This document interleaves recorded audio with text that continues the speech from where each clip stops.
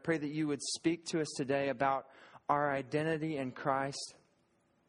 Lord, you said that we are a new creation. God, remind us of how good it is to be a new creation, formed by your hand. Thank you for this time, Lord. Speak to us. Do what only you can do. In Jesus' name. Amen. Let's read from Luke 17, chapter 17, verses 5 through 10. It says this: The apostles said to the Lord, "Increase our faith!" Exclamation point. Oh, it's not up there. You can't see it. Okay. Well, there's an exclamation point in mine. The apostles said to the Lord, "Increase our faith." And the Lord said, "If you had faith like a grain of a mustard seed, you could say to this mulberry tree, 'Be uprooted.'" So this is kind of weird. Has anyone ever talked to a tree? If you had faith as a grain of a mustard seed, you could say to this mulberry tree, "Be uprooted and planted in the sea," and it would obey you. Will any of you who has a servant plowing or keeping sheep say to him when he has come in from the field, "Come at once, recline at the table"? Will he not rather say to him, "Prepare supper for me and dress properly and serve me while I eat and drink, and afterward you will eat and drink"? Does he thank the servant because he did what was commanded? So you also, when you have done all that you were commanded, say, "We are unworthy servants. We have only done what was our duty." We are unworthy servants. We have only done what was our duty. So today I'm preaching good news. Woo! I like that. Today I'm preaching good news. Today I'm preaching that if you are in Christ, that part of your identity, part of your makeup, part of who you are is a servant of Jesus. That is now part of how Jesus wants his followers to identify themselves. And because of that, say with me, I am a servant. Let's try this one. I am an unworthy servant. How does that feel? It's not every day that I start off with that. What if someone walked up to you and said, "Hey, who are you?" "Oh, I'm a servant named Kenny." Or the infamous job interview question, the first one when you sit down and you're all dressed up nice. "So tell us a little bit about yourself." "Well, I'm an unworthy servant and I study biology at the University of Arkansas." We don't really always jump at claiming servanthood as an identity, as who we are. We don't always, and check me if I'm wrong, but I don't always jump over other people for opportunities to serve someone else. We're not always jumping over those opportunities to lay down our schedules and put away what we were planning and serve someone else's needs. We don't always primarily think that one of the things that defines us at the core is being a servant. And actually, sometimes it sounds like bad news. A lot of times it sounds like bad news. It sounds inferior. It sounds less than. It sounds not equal to. It sounds like what we don't want in our leadership culture. Everyone wants to be a leader, not everyone wants to be a servant. And the better leader you are, the more people you will have serving you. A lot of times is how we think about it. But Jesus said that his followers should take on the mindset of an unworthy servant who has only done our duty. And for us to be servants, the way that Jesus says right here is really, really, really, really good news for your soul. It's really good news, and it's such good news that Jesus makes an identity statement about it, that it's part of our identity in Christ, that's something that Jesus purchased for us and won for us and gave to us with the cross, that he was willing to die so that we could call ourselves servants. That's how good it is. He died so we could identify ourselves as servants and find joy and true life in it. He gave us that identity. A few weeks ago, I went to Big Sur, California, right before the new year. Anyone ever been up there? Okay, awesome. So you guys know what I'm talking about now. That place is, I don't know, is the picture up? No, the picture's not up yet. The place is gorgeous. If you haven't been there, that's McWay Falls. That's a waterfall into the ocean. You don't see that every day. But it's just beautiful. I went up there for a few days after Christmas, before New Year's, just to clear my mind, be in the wilderness for a bit. It's majestic. It's grandiose. It's beautiful. If you're there, the newspaper says, Big Sur, the greatest meeting of land and sea. And the famous author Henry Miller said, Big Sur is the face of creation as God intended it to be. It's a little arrogant according to just one little piece. But yes, it's amazing. It's beautiful. And when you're there, there's just these huge rocks, and there's redwoods, and there's cliffs and leading into the ocean, and there's whales and waterfalls and winding roads and beaches. And there's so much beauty that you get out there for a little bit and it just speaks to you. You ever experienced that when you're out in the wild, out in nature? It just, something about it, you settle down from all the hustle and bustle of your job. You forget that it's there, and you're just so overwhelmed with being in nature that there's this sense of perspective that it's just here. It just exists, and it's calming, and we get to see a glimpse of God's glory in that. And has anyone ever, you know what I'm talking about? You get out there, and it's like you see the world differently, and you're like, why have I been so stressed out? Like, this is awesome. This whole life thing, I get to be alive, and there's things this beautiful, Been surrounded by concrete back in the city, Kind of feel like you're missing out. And anyways, while I was there, I was experiencing that. But I had this kind of epiphany of sorts where I just realized that Big Sur is there, and it's existing in all its beauty, whether I'm there to experience it or not. Does that make sense? So whether I'm there in the middle of it and I've made the trip to go out there and be there and rest and have that calming perspective and bring back perspective to my life, it's existing whether I'm there or whether I'm at my job and I'm pushing paper and I'm stressed out and I've forgotten about how beautiful it is. I've forgotten about this beautiful, amazing world that God has created for us and given us everything we need. But when I remembered that it's there, I can experience that perspective whether I'm there or not. Does that make sense?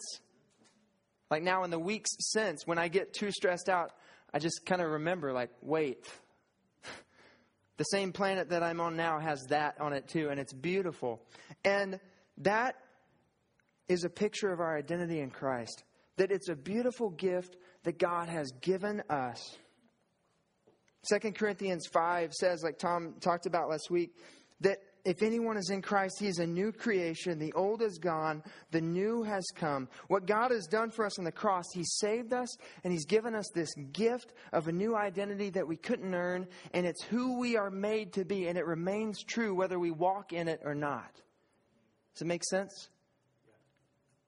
Sometimes we're reminded and we have that perspective and it changes us, and then other times we forget about it, don't we? But it's a beautiful gift, and it's true, and it remains true whether we're letting it change us, whether we're letting it give us a glimpse of God's glory. And I'm convinced that as Christians, all too often, we have this beautiful gift of our identity in Christ, and we're over here busy and stressed, and we've forgotten.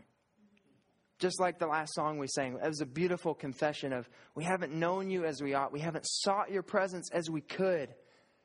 But only if we did. How amazing, how life-changing. Amen? Amen?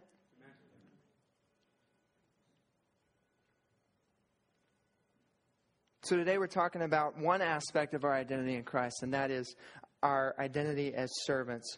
And the main point today is that serving Jesus is more about who we are in Christ than what we can do for Christ. Serving Jesus is more about who we are in Christ than what we can do for Christ. And usually we hear serve and we think Do. Yes, does that resonate? I do that all the time.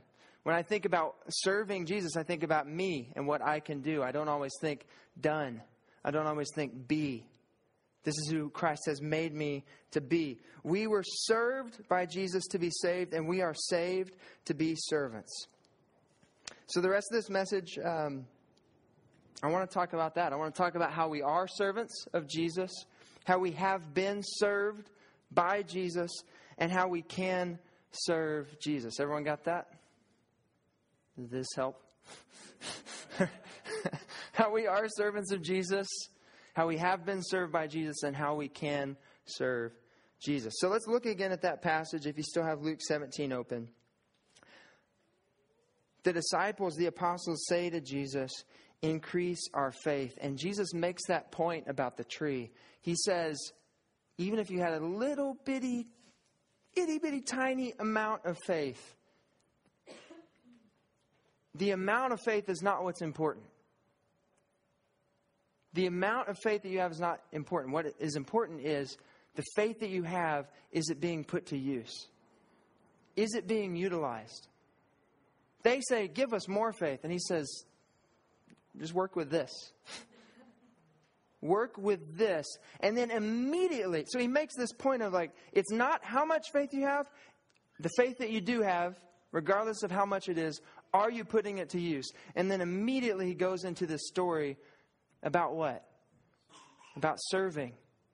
Immediately he goes into the story of something that is the epitome of our faith in action, which is serving.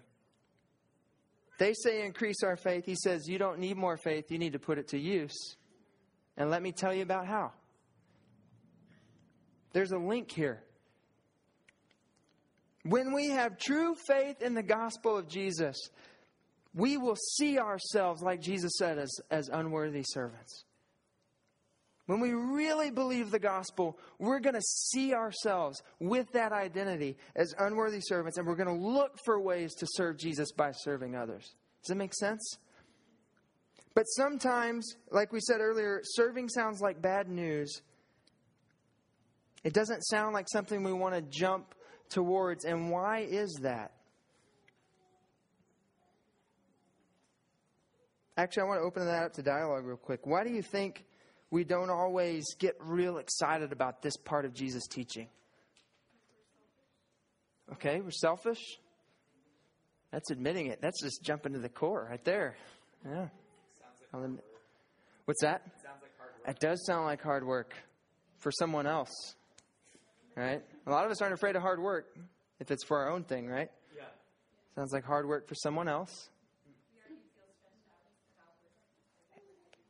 Yeah. Already feel stressed out? Yeah. Time. Not enough time. Mm-hmm.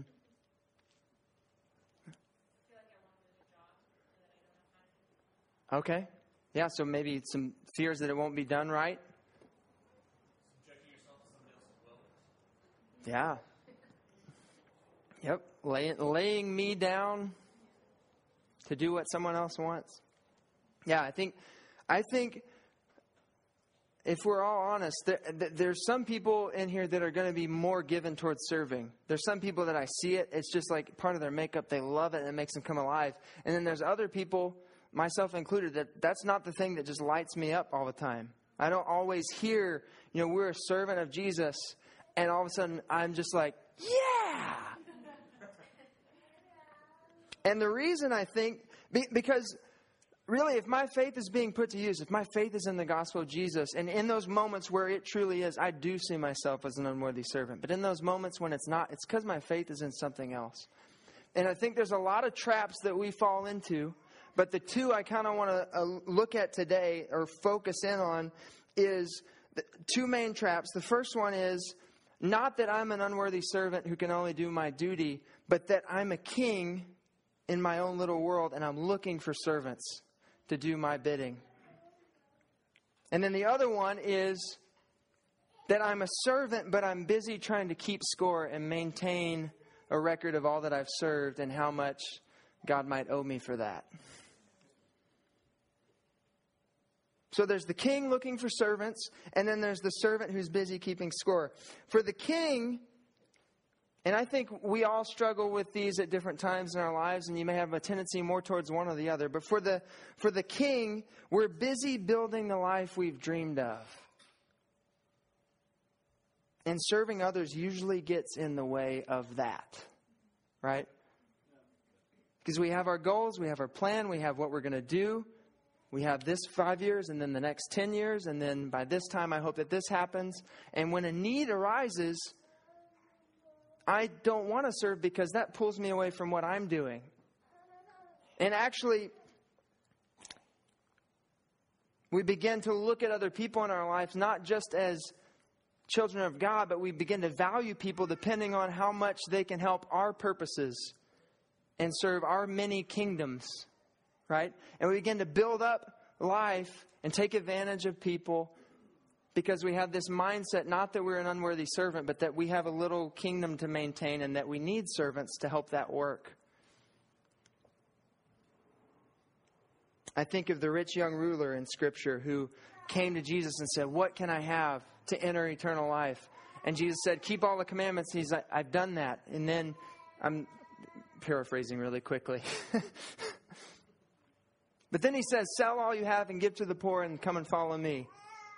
And the rich young ruler wanted eternal life, but he left sad. He left hanging his head in sorrow because he was too attached to his own little kingdom to give it up and find true life with Jesus. We're busy pursuing the life we desire, and serving others falls by the wayside. Our schedules get inflexible. We don't adjust to others' needs. We see opportunities to serve as an inconvenience or maybe a waste of time. Can't they get someone else to do that? We make excuses not to serve our brothers and sisters. We see the needs in our neighborhood as burdens for other people to handle or distractions from our priorities, which is our mini kingdom. We're busy and we don't have time to serve because we may not realize that we're serving our own dreams and we're serving our own kingdom. In that way, we're not looking to serve, we're looking for servants.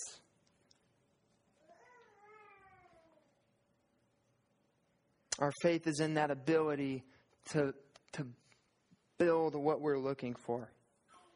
So that's on the one side. But what about on the other side?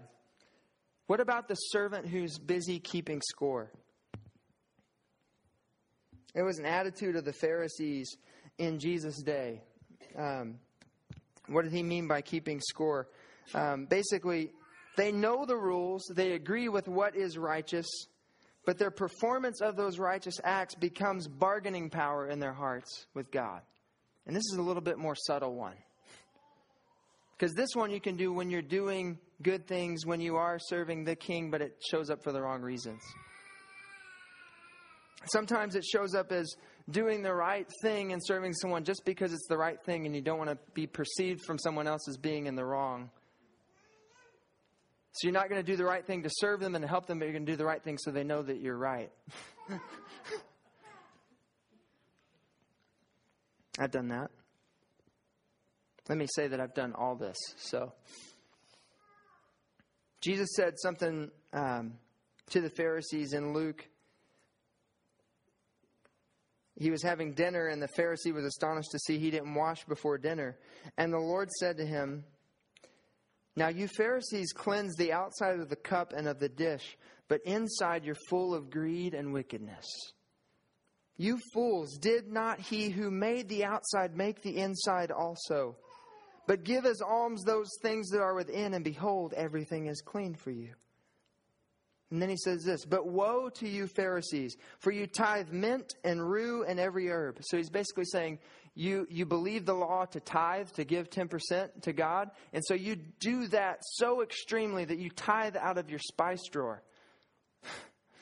That's pretty hardcore. I'm going to give God 10% of my Tony Chachere's Cajun spice. Does anyone like that? I'm a Southern boy. All right. You get that Cajun seasoning. I can't imagine giving God 10% of that. But if he's saying you take this instruction to tithe so seriously that you tithe even out of your spice drawer. And then he says you neglect justice and the love of God. These you ought to have done without neglecting the others. So basically he's saying you're getting so focused on doing everything to the letter of the law that action itself, doing right, becomes your relationship with God instead of actually having a relationship with God. Instead of actually sharing His love and having His justice at work in your life and in your heart, we get distracted. And in this camp, a lot of times, when we find that we believe we can keep score with God, what happens is our service to God is what defines us. And I believe that if I do good enough, or if I do enough good, that's going to add up. And if I keep myself from sinning maybe 1, 2, 3 days in a row, or a week, or a month, if I keep myself from sinning that long, then God's going to like me more. Right? Is anyone been there? We don't say it. But hopefully as I'm saying this, it's resonating in your hearts. Because sometimes we get that idea. I'm a pretty good guy. You know, the church has really benefited from my service. And we start counting in our hearts with God, taking note of how many hours we spent helping someone that we didn't have to, or how much money we gave recently. Adding up righteousness points to our side of the scale. And it becomes more about what we can give to God's kingdom. And God's really lucky to have me as a servant. What we can offer Him instead of the immeasurable grace that He's given to us. And the problem with that is when life doesn't go our way, we're tempted to feel like we were robbed by God. What about all that I did for you? What is our faith in? And here's the thing. I don't want to spend any more time on those two traps, because the thing about that today is that it's slavery. The reason we hear servant and we think bad news is a lot of times we fall into those camps and our hearts are slaves to that. If you're in the king mindset, you're a slave to your mini kingdom. And you're going to be disappointed when people fail you or turn away. And one day you'll realize that your mini kingdom is ultimately futile before God. If you're a scorekeeper, you're a constant slave to your own performance. And when you do really well, you're really stoked. And when you fail, you're crushed.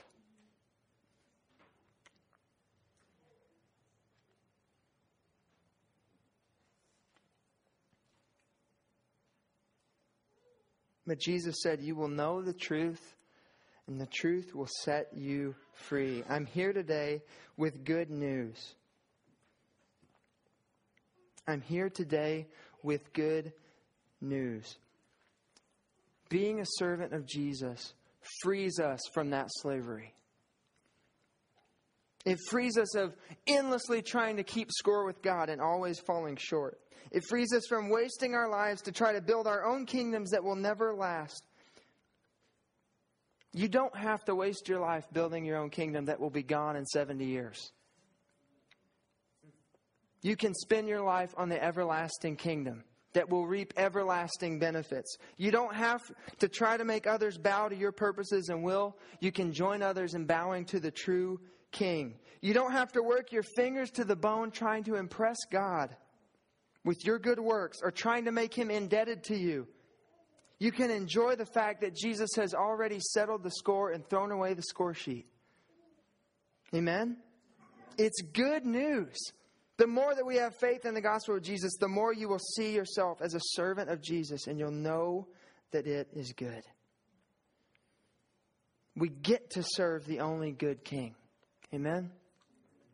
So we talked about how we are servants of Jesus. And now I want to talk about how we have been served by Jesus. Because the reality is, we have been served to be saved, and now we are saved to be servants. The good news of your identity as a servant won't sink in until we see the dimensions and the depth to which Jesus served us.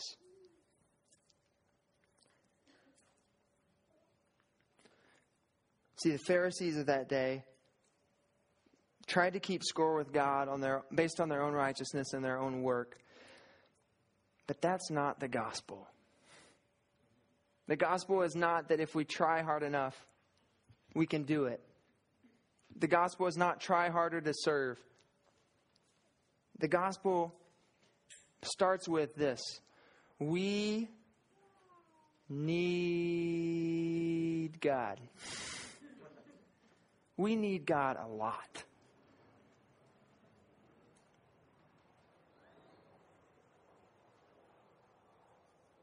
If we don't start with our need for God, it's not going to make much sense. If we think that we don't need Him as much as we do, we're not going to appreciate His grace as much as we should. Amen? Jesus said this in Mark 2:17, and I believe we have this one here. It said, on hearing this, Jesus said to them, "It is not the healthy who need a doctor, but the sick. I have not come to call the righteous, but sinners." It's not the healthy who need a doctor, but the sick. I've not come to call the righteous, but sinners. And He's not saying that some people are righteous on their own and they don't need me. He's saying some of us don't realize how much we need Him. And if we don't realize how much we need Him and admit how much we need Him, He can't help us. How can a doctor help you if you won't go to the office, right? How can a doctor help you if you don't realize I'm sick? But the gospel is that we've all sinned. We've all fallen short of the glory of God, and that the wages of sin is death, but that the gift of God is eternal life. When we were still weak, at the right time, Christ died for the ungodly. For scarcely will one die for a righteous person, though perhaps for a good person one would even dare to die. But God shows His love toward us in this, that while we were yet sinners, Christ died for the ungodly. Amen? Ephesians 2, we all know these verses.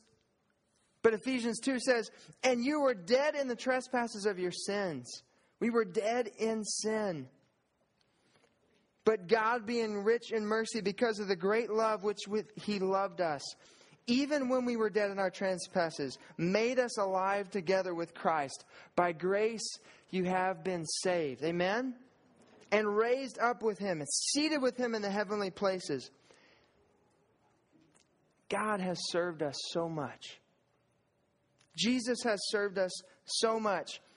If you're here and you're in Christ today, you are not your own. You are bought with a price. The precious blood of Jesus Christ.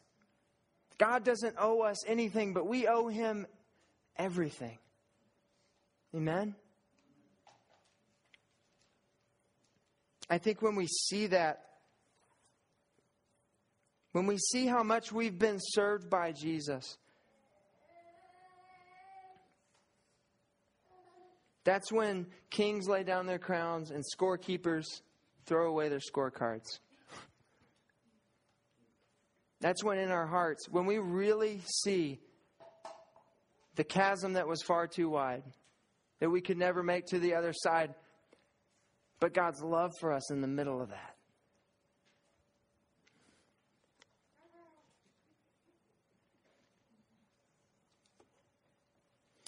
I was a scorekeeper. I say was. I am a scorekeeper. That's more my tendency to be on that side of the fence there. But I remember the first time I really saw grace for what it was, or a glimpse of it at least. I was in college and I was in a room with a few other friends, Jason and Andrew, and we were reading a book that a pastor we knew had written, and we had grown up as Christians, but we had also grown up in a group that really focused on outward kind of appearance and the outward actions, and that was what proved that you had a relationship with God. And so you could, if you were really good at it, you could kind of manage how spiritual other people thought you were. Does that make sense? And I was really good at that. And I remember just we were reading through this book, and we would kind of stop and pray and talk through it and all this stuff. And I just remember when God's grace washed over me in that moment, and I really saw like how all that stuff that I was doing for God, that didn't amount to anything compared to what He had done for me. And that all that stuff I thought I was doing for God, or I was doing to make other people think I was good enough, was really worthless in His eyes. And what He cared about is that He loved me so much. He loved me in spite of my sin, to give Himself for me. When I saw that, and it didn't rest on my performance, it washed over me. But then the first reaction I had was actually fear. Had a lot of fear. And you know why? It was because I knew I couldn't just rely on my good actions anymore. I knew that I couldn't just rely on making sure everyone else thought I had a relationship with God. But that God really wanted to have a relationship with me.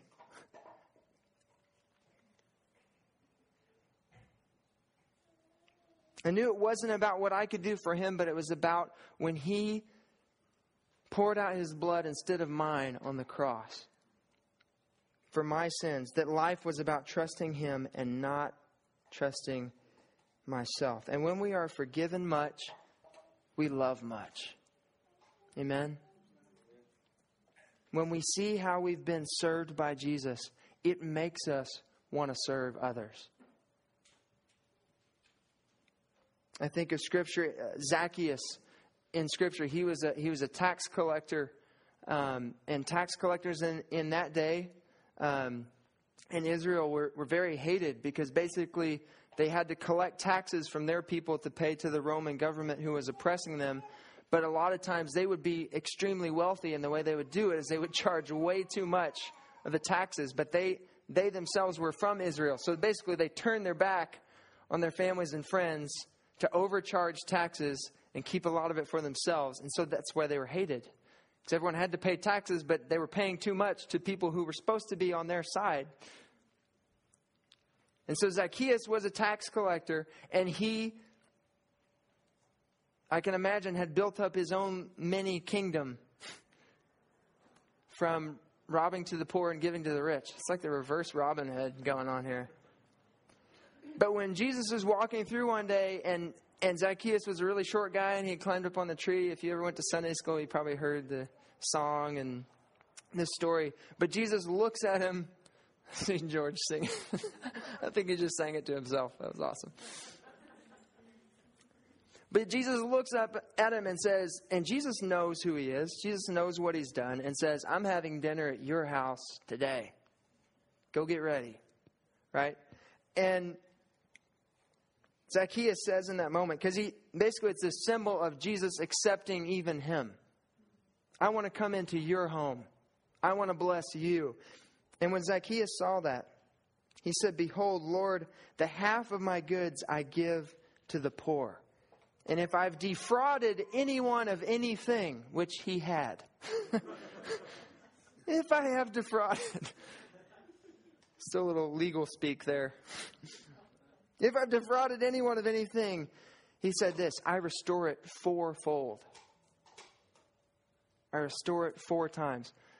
We don't know this, but Zacchaeus may have bankrupted himself right there by giving away half of everything he had, and then anyone he defrauded, I'm giving it back 4 times. I owe them 4 times what I took from them wrongly.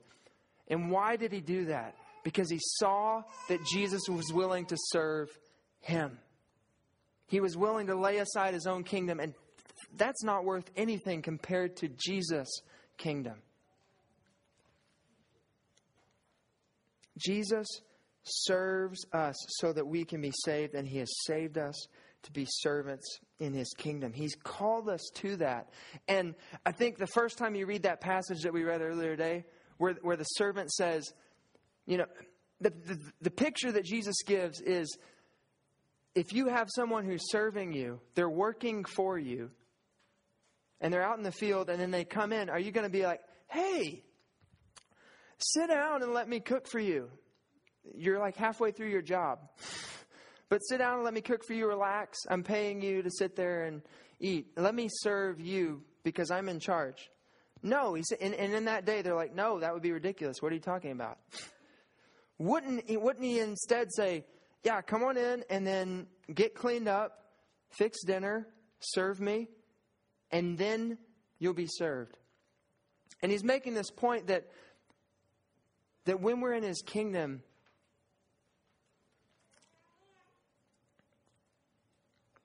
the attitude in our hearts should be that we get to be a servant in the kingdom of Jesus. It shouldn't be, okay, did I do enough yet? Can I sit down and eat? I think the kind of crazy thing about that example is just think if you're at work. There's a lot of, like, when I read that passage, I put myself as doing that in job. So say my boss asked me, hey, I need you to gather all this information and get together a report for me. All right, so I work 2 hours on it, and I come back to the office. I'm like, hey, I got that report ready. So if you could just go make me some coffee real quick, maybe grab some donuts. And then I sat down in their chair, check some email on their computer. They come back in. Oh, make sure the coffee's hot enough, all right? I don't know about you, that wouldn't fly in my office. I'm not going to try it either. But he's just saying, in the normal way of things, is that how it works? No. But there's this attitude, he says, the same way with you. When you've done all that you're commanded to do, say, we are only unworthy servants. We've only done our duty.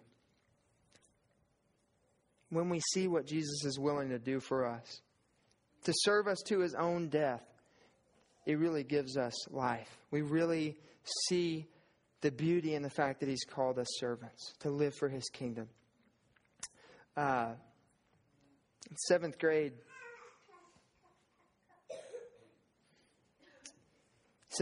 I was one of the best basketball players in my school. And I lived in a town of 5,000 people, so that's not that great. But I was pretty stoked. Anyway, so 7th grade was the first year you could be on a school team and have uniforms and all that stuff. And I remember in practice, our basketball coach is Coach Perry. He's probably mid-30s or something. I don't know. When you're 12, you don't really know. Anyone over 18, you don't know how old they are. And anyways, I remember one day he was teaching us, you always love to do the fun stuff, shoot the threes and jump shots and all that stuff, dribble in between your legs. That's what I would teach people in recess. And but one day we went in for practice and Coach Perry says, all right, we're going to learn to sacrifice for the ball. And we're all like, huh? It's like, today we're going to do drills and because a lot of times you're going to get out there on the team and the biggest thing is not going to be your big play, but it's going to be, are you willing to sacrifice to keep the ball alive for the team? Right? And so you guys ever watch basketball, you see when the ball is about to go out of bounds, people, those guys are running for it. You know what I mean? And if those are actually some of the really fun plays to watch, because when they're diving for it, they knock over 3 people who paid $100,000 for that seat right there on the court side. Well, so that's what we were going to practice. And so, we have the shorts and the tank tops, and he's saying, I'm going to throw the ball all the way down, and you're going to have to run all the way down the court, and I want you to dive for it. You can't pick it up. You have to dive for it before it gets to the other end of the court, right? You're going to learn to sacrifice for the ball. And so, I love basketball, but I didn't want to do that, And he's building it up, and he's like, there's going to be blood. You're going to have skin, knees, and elbows. But you need to learn to do this now, so you're going to be willing to do it in a game. You got to prove to me now that you're willing to do it. And so he's building it up so big, and then right before the end of it, he says, you know what? This is what we're going to be doing for drills today, but I'm not going to ask you to do anything that I'm not willing to do myself. And without a blink, he just throws the ball, runs over there, guy in his mid-30s, jumps, dives, skin everywhere, and catches the ball. And I can't tell you how much that changed for me, to see that he's calling me to do something that I don't want to do, but he wouldn't do it without doing it himself. In the same way, Christ is calling us to lay down our lives and to serve Him, to lay down our kingdoms, to lay down our scorekeeping, to serve Him with our very lives, to lay down our lives for other people. And yet, what does He do? He said, you guys need to do that because you need to do that. I'm going to be up here. Just go ahead and do that. No. He did it Himself. And He did it for us. Amen? Philippians chapter 2 is one of the clearest way of saying this in Scripture. I think we have this up there. But it says, do nothing from selfish ambition or conceit, but in humility count others more significant than yourselves. Let each of you look not only to his own interests, but also to the interests of others.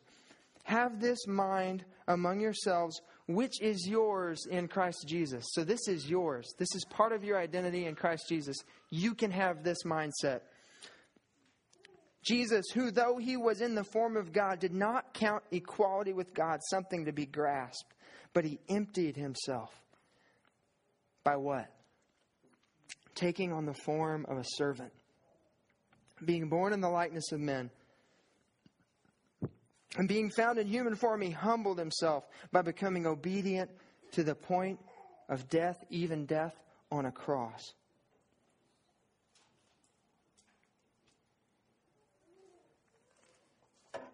Jesus has served us, even to death, so that we could live. Isn't that amazing? Only when you see that can you rejoice when you're saying we are unworthy servants. Only when you see that can you really see that serving Jesus is not about try harder and do more and do good works because they're good. But it's more about who we are in Christ. That He's our leader and He's who we're following and this is what He did. He showed us how to live. Serving Jesus is more about who we are than what we do. And when we see that, it becomes this good news. Our identity as servants becomes this gift, this thing that changes our perspective. And when we walk in it and when we're around it, it changes us. Only when we see how Jesus has served you can you say, we were served to be saved and are saved to be servants. I want to read one last passage and we're wrapping up with this. It's from Luke chapter 22. And the setting, if you will, is the Last Supper, right? And Jesus has basically just introduced the idea of communion. He's just said, take this bread, this is my body broken for you. Take this cup, this wine, this is my blood of the new covenant poured out for you. And we're going to be doing communion here in a minute. We're going to be taking part in that same thing. But Jesus has done this with the disciples.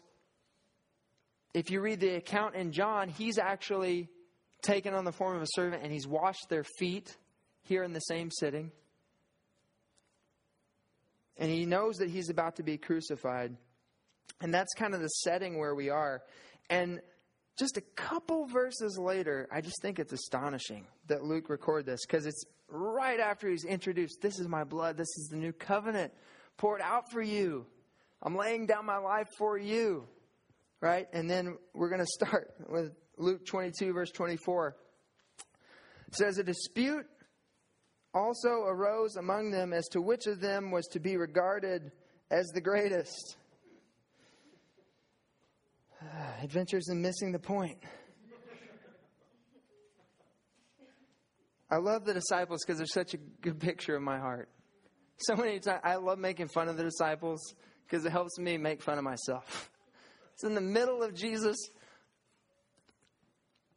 who they followed for 3 years, doing miracles left and right, casting demons out, feeding 5,000 from like a sack lunch, teaching stuff they've never heard, and it's just been exploding in their minds, the glory of God. And now He says, I'm going to lay down my life for you. And then they're like, so who's greatest out of us 12?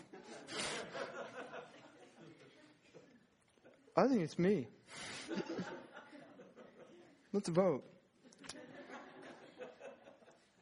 And so in the middle of this dispute, verse 25, and he said to them, the kings of the Gentiles exercise lordship over them, and those in authority over them are called benefactors.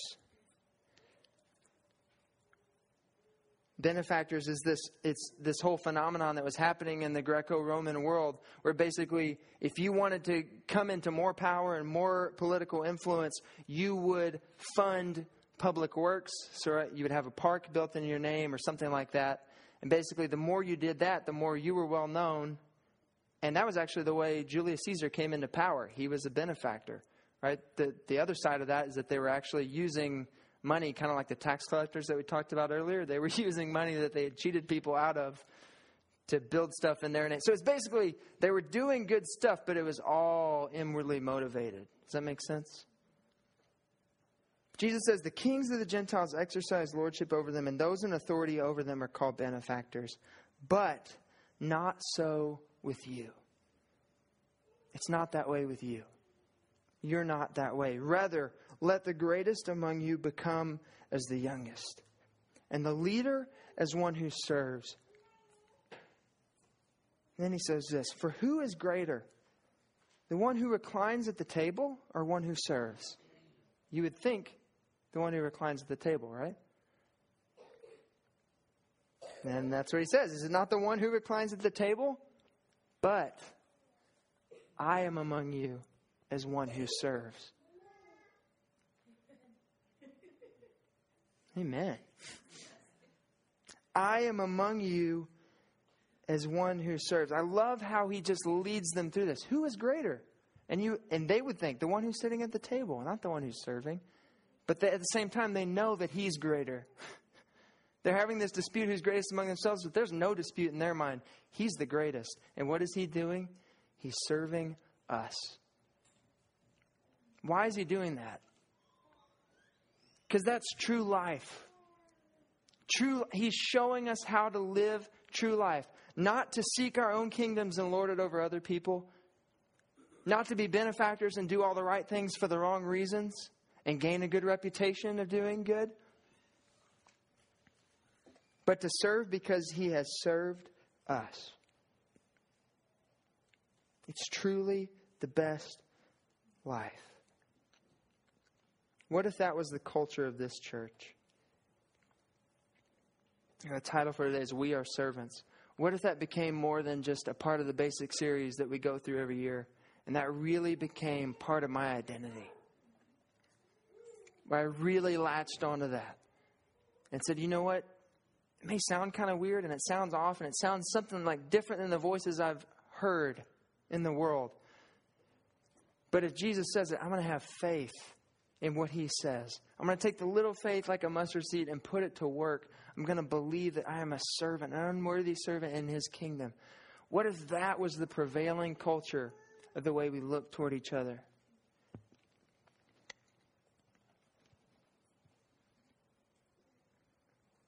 I want to open that up real quick. What do you think would happen? What would it look like? What are some things that would happen? What would we see?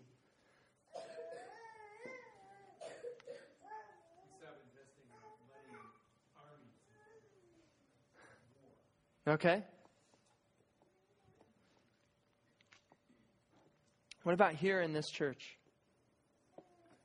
That was the primary culture. If we primarily saw ourselves, we are servants of Jesus, sent to serve others. Yeah. Jesus says that's a sign. Give to those who can't pay you back. What else? To be content. Yeah. We wouldn't live as if God owes us something for the way we're living. Anything else?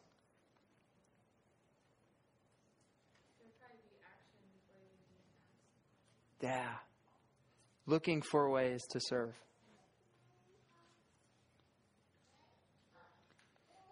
I want to tell you guys this. I've seen glimpses of that in our culture. I've seen that in New City already. I've seen I've seen people reach out and pay other people's rent. I've seen whole communities go. Last week, our community went and served at someone else's funeral that we didn't know anyone there. I've seen people wrap Christmas gifts for kids whose families are living in their cars and they're not going to have a Christmas. I've seen gospel community leaders and the other elders here who aren't in it for themselves and not what they can get, but they lay down their lives and their schedules and their finances for the good of others. I've seen people cook for each other, clean for each other, provide childcare for each other, and look to the needs of others. We were served to be saved, and we are saved to be servants. The culture of our church was so affected by the gospel of Jesus and how much He has served us. We could truly and gladly say in our hearts, I'm an unworthy servant in the kingdom of Jesus, and I don't deserve to even be here. And the best I can even do is my duty. But God doesn't owe me anything, and I owe Him my entire life. Amen? All right, we're going to take communion. The musicians are going to come up here, and I'm going to pray. And as I do pray, I want you to be praying as well. And during the time for communion in response to the word, I want to charge you really to do three things. And the first one is to ask yourself, do I need to repent? Do I need to repent? Am I a king with a mini kingdom? Or am I a scorekeeper? Have I been believing that my identity as a servant in Jesus' kingdom is bad news and is something to kind of just do when I have time? Or have I been believing that that is good news and that He's called me to that? That's the first thing. Do I need to repent? Secondly, I want to charge you to worship God. To remind yourself of how good a king Jesus is, that He's the only king that I know of that would serve His people even to death. That would lead a life of service, and even in His death, it's an act of service to His servants. How good of a king Jesus is. I want to charge you to worship Him in that. And then thirdly, I want you to prayerfully consider how you can serve Jesus by serving others. How you can, maybe as a gospel community, as you're doing communion, you can make plans to make room in your lives to serve others together and to live out this beautiful identity. Let's pray. Father, thank you so much for the time today and your word. I thank you that you have blessed us so much and poured your love into our lives, God. And I thank you for the beauty of this identity in Christ that you've given us, Lord, that we get to be servants for you. And Lord, I confess there's so many times in my life that I don't live in that reality. I'm busy living in some other reality. God, and I turn that over, and I pray that this would be a time, just in this time of response to your word, that this really would be a time of us laying aside the things that keep us from true life and serving you. And God, I speak that into the culture of New City, and we ask that you would help us to really grasp hold of this in Jesus' name. Amen.